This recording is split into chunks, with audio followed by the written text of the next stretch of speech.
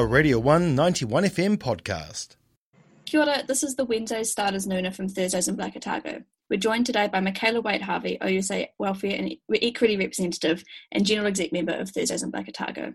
The following interview will discuss sexual violence and colonisation. This is a content warning for that. So thanks for joining us, Michaela. Your article, in the article, you've linked sexual violence to colonisation. Pre-colonisation, sexual violence was rare and considered one of the most extreme violations of tapu. So what changed? Kia ora, thank you for having me on the show. Yeah, so I mentioned briefly in the show sort of a history of pre- and post-colonial understandings of sexual violence. And it really is well documented in that instances of sexual violence, incest, are not accepted and were not tolerated. They were accounted for in the community really well in a sense of like a coming together, an understanding of the situation, sort of what we would understand as like restitutional justice, as we understand it now, where it's, they're sort of establishing it on marae, where you come, you talk to the elders in the community, you talk it through, perhaps the victim is involved, and it's discussed and it's thought through, and it's not as punitive as Western styles of understanding, violations, crimes are. Mm-hmm. So, key to understanding this is really how Māori changed, were forced to change, and were forced into Western ideals of living and existing. This is seen through disestablishing Māori communities, which impacted that accountability, it impacted that connectivity among Māori. And the strength of those pre-colonial communities can be seen through resurgences, when those were taken away, it was pretty hard felt. And it got to the point where Māori sought to reinstate their identity, community, connectivity. So in like the 1900s, we had communities like the settlement under Maunga Pohatu by Ruakenana and settlements like Parihaka, which tried and reinstate this connectivity because they saw how Western ideals were really breaking down tikanga, breaking down how they, dealt with things as a community. So they tried to go back to that. That, of course, resulted in aggression, action, police brutality from the state to try and really disconnect, diversify those Māori populations, because key to colonial, dominance was diversifying the Māori population. It was, government policy in the 1900s that when Māori were urbanised, they'd be placed in Pākehā communities. They wouldn't be put in neighbourhoods that were Māori mainly populated, because they wanted to ensure that they felt isolated, that they began to feel westernised so that they couldn't connect, be accountable, be a community. That was really key to the power balance of things. And it was, it was a government policy. It was really well implemented and it had a big effect. And so, colonisation not only just did that, but it pushed westernised ideals of gender.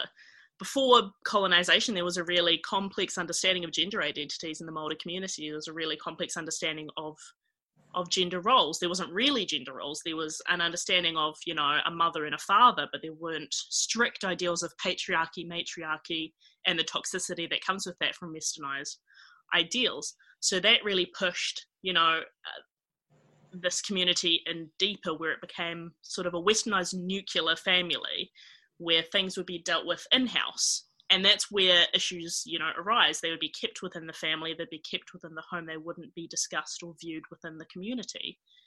Previously you'd live on the pa, you would live amongst many, many people. It wasn't just a home on a street. You would occasionally see a neighbour every 2 weeks and have a chat. It was every day you were interacting with the community, so the community understood what was happening and could respond to situations. That didn't happen after colonisation because of the entrenchment of this nuclear family in the home, diversifying communities, splitting them up, making sure they couldn't talk, couldn't account, couldn't collectively deal with things.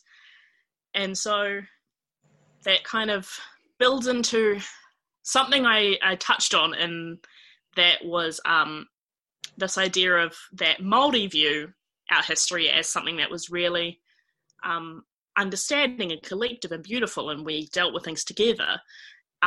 There's a very different view that Pākehā take on Māori history. You can see it through the stereotype of the warrior gene. there's this understanding in Pākehā that Māori are violent because they've always been violent, because they're a warrior, they're a savage, they're subhuman. That's that thought from pre-colonialism, that's how they always were. And that's you can see it in ideas of like Pākehā media, through film, through reporting, that like pre-colonization was violent, colonization happened, Māori was still violent. So the fact that violence is redolent today is just a thing of the past. It's inbuilt in our blood. It's who we are. It's not because of colonization. It's just because Māori are violent, warrior type communities. So there's this, the violence is the fault of the Māori. That violence is a part of Māori culture, always has been, that there's this code of silence among Māori about the issue, and that by implication, Māori condone violence and always have. And it harkens back to like labeling Indigenous people as savages and that sort of thing. But this Pākehā view is often presented somewhat simplistically and contributes to stereotypical notions that about patriarchal Māori societies, that patriarchy existed in Māori society like it does today. And it's, really unhelpful towards addressing sexual violence. It's trying to make it seem like this is something that's always happened when it's really not. So that's why it makes it hard to deal with, because there's this idea of status quo that just, it was like that forever, it's like it now, there's no difference, when there really is, but it's not presented that way because it is really a Pākehā viewpoint on it. Whereas if you look at Māori scholarship on it, Māori views on it, Māori historical scholarship on it, they have those examples of connectivity, collectivity, accountability that shows that there was a strong values, strong tikanga approach to things, and it's really not the way that we think it was. And yeah, that there's plenty of evidence of well-integrated community with a depth of understanding of how to deal with things versus, so there's really those two viewpoints, and I think it's key to push Māori voices on it rather than this antiquated, continuous narrative that it's Māori's fault, that it's always been a problem, the Māori community, it always has been, and it wasn't a fault of colonisation, it's just who they were and who they are. Right, you've been listening to the Starters Wednesday Nooner with Thursdays in Black on Radio 1. We are here talking to the OUSA Welfare and Equity Representative, Michaela Wade-Harvey, on her recent article in the Thursdays in Black blog about linking colonisation and sexual violence. We are going to be talking with her a little bit more. Coming up next, though, we've got some more music, and we'll be back with Michaela shortly. Kia ora, this is the Wednesday Starters Nooner from Thursdays in Black Otago. We've just been chatting to Michaela Wade-Harvey, and we're back again with more thoughts on Māori experiences of sexual violence and the link between that and colonisation.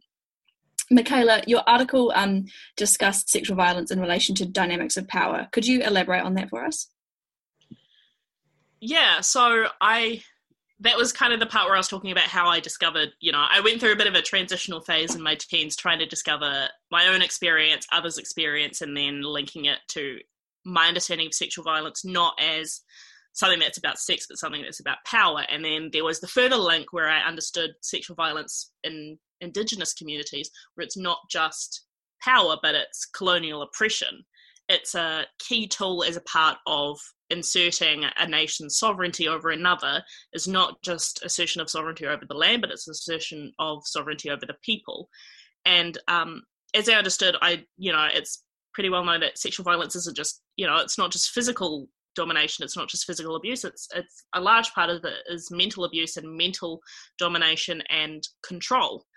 And so the understanding of power in an Indigenous sense is, as a nation is being dominated in terms of the way that Aotearoa was with land confiscations, with land domination, it's pretty well mirrored with history of sexual violence and how that was used as a tool to control women, control communities, and control their stories. And really it is something that had a big impact on how Māori women were seen in the community and how they were heard in the community, because a big reactivity to sexual violence is to hold it inside, protect yourself, not tell anyone, not expose yourself. That's even more felt when, as I discussed before, that communities are broken up and broken down, and so that these can't be this community accountability. So when it's just you on your own, or you with your family, or perhaps you with your abuser, you can't talk about it with other people. So it really created this deep generational idea that Māori women should be silent and resilient and stoic about their situations, which just perpetuates it further, obviously, because it's not being discussed, so it's not being dealt with, so it's not being fixed.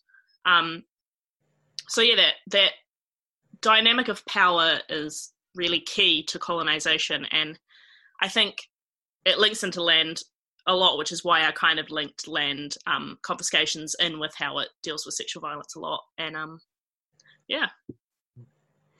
Okay, Michaela, like you've mentioned just then, and you mentioned this in the article as well, about how Māori women are being made to be resilient and quiet about their issues. Do you think that is changing at the moment, and how so? Yeah, I mean, I quote, not really quote, I discuss a few instances that I've heard of in previous years where, you know, women have been speaking up at, you know, big events at marae when they know that an abuser is in a position of honour or a position of power, really demanded that they be held accountable, that they be brought down from those positions of honour because what is known that they've been doing, or what they've done, or perhaps what they've been convicted of doing. So that's something that's been happening very recently.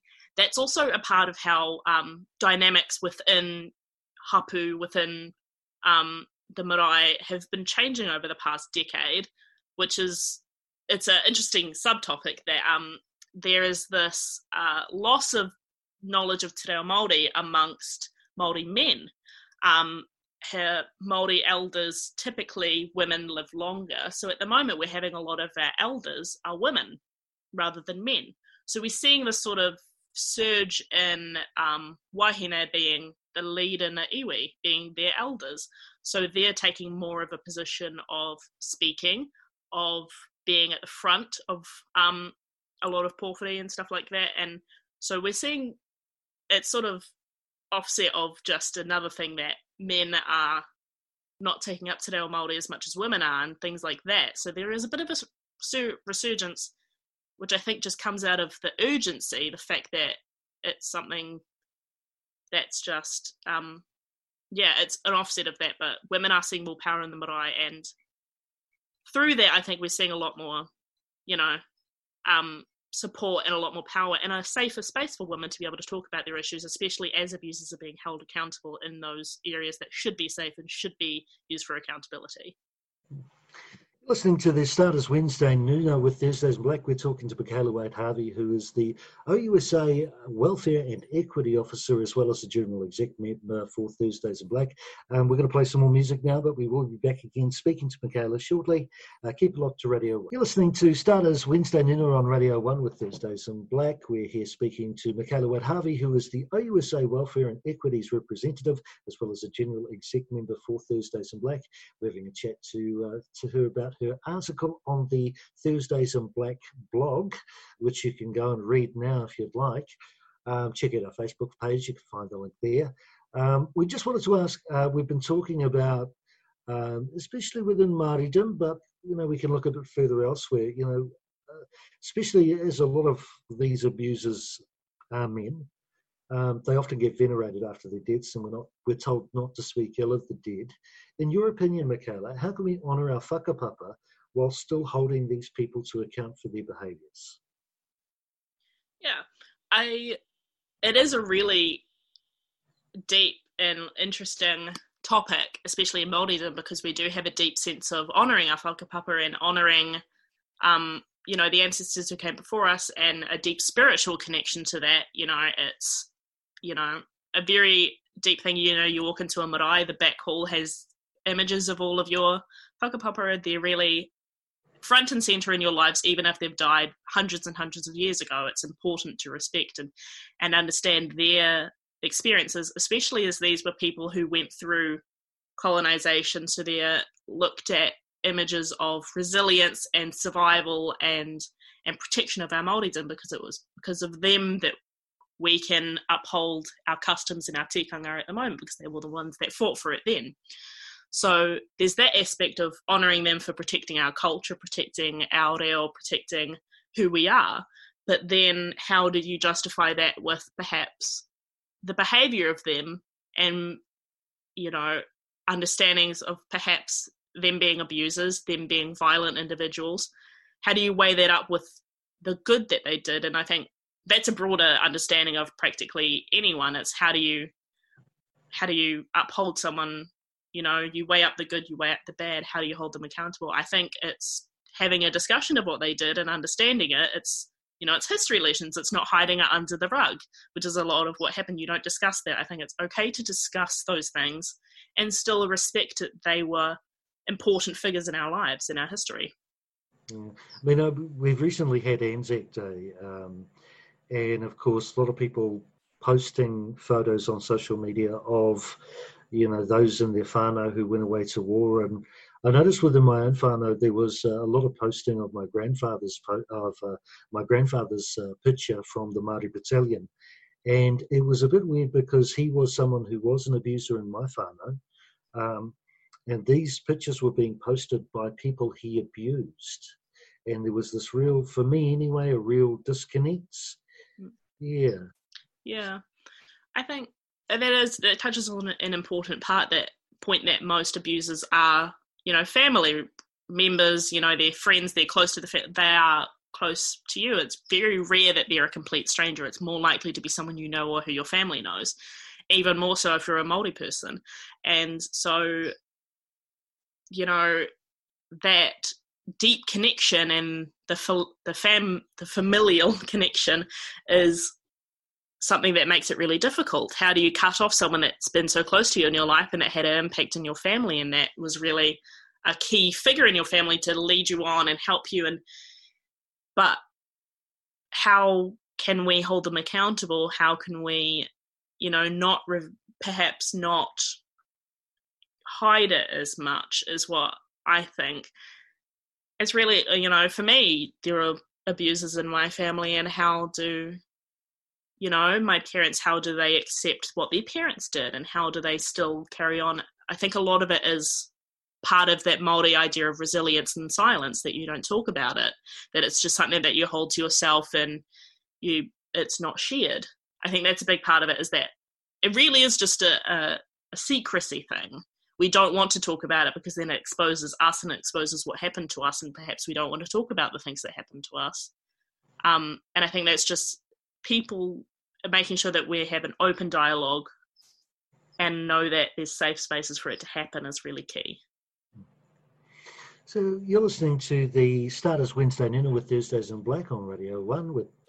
We've been joined by Michaela Wade-Harvey, who is the AUSA Welfare and Equities representative and a general exec member of Thursdays in Black as well. We are going to be back talking with Michaela very shortly, but for the meantime, here's some more music on Radio 1. Kia ora, you're listening to the Starters Wednesday Nuna with Thursdays in Black on Radio 1. We are here, Kaylee and myself, talking to Michaela Wade-Harvey, who is the AUSA Welfare and Equities representative and a general executive member of Thursdays in Black as well. We've been talking about her article on the Thursdays in Black blog, which talks about sexual violence and its links to colonisation. And of course, one of the strongest forces of colonisation was Christianity, and the way it affected how gender expression and gender identity were viewed within Māoridom. I mean, what are your thoughts there? Yeah, Christianity has always been a strong tool of colonisation, not just in Aotearoa. You can see it in America, how they tried to justify slavery to African Americans, about why the situation was okay. It was really used as a force to entrench their situation, to instill an idea that there's a meaning to what's happening to them, and that it's not just human on human, but it's perhaps divinely inspired and therefore not in their control and shouldn't be in their control. So that's how it can be seen globally. In Aotearoa, it was really used as a key point for missionaries to be sort of this point person, where they would infiltrate hapu, they would infiltrate communities, and they would then build trust. They would give them lots of things. They would give them tools like reading and writing. They'd teach them English. They would teach them about the Bible. And there was this sense of trust that it was this great community figure, and then they would turn around and be a tool to steal their land, to steal their resources, and to be able to diversify those people, take away their women, take away their children, in a way that can perhaps see in Australia through the Lost Generation, a similar situation happened here. So Christianity has a really brutal history in our colonial past. It was really key in the first installations of colonialism, pre-treaty, pre-all of that. It was the first instance of real brutal oppression and brutal exploitation of people in their communities and the trust that they gave to these people who were coming to their land. And yeah, part of that, Christianity, of course, instills deep ideas of strict gender and strict gender roles, that, you know, the man is the head of the house, the man is in control, the woman is subservient, the woman is below the man, she does things for the man, and that there's those things. And then it instills strict ideas of gender and sexual identity that conflicted with how Māori communities were before they learned about Christianity, before they were converted. So then they had this conflict of, well, I'm Māori, my culture said this was okay, but now I'm converting to Christianity and they say it's not okay. Which side do I pick? So that became really a big tool of them turning away from Māori culture as well, because they chose Christianity, they were pushed into Christianity, and therefore had to leave behind a lot of their Māoridom because of that. And that's what led to not only the diversifying of Māori communities by them leaving things behind, but accepting Christianity and accepting the harsh and strict rules under that, which just further instilled ideals of gender, which leads on to sexual violence, as I've discussed in my article.